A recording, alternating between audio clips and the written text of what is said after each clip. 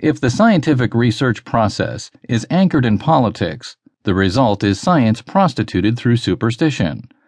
If you were ever puzzled by several Hollywood types and TV talking heads making absolute pronouncements regarding scientific issues, you are completely justified to be skeptical.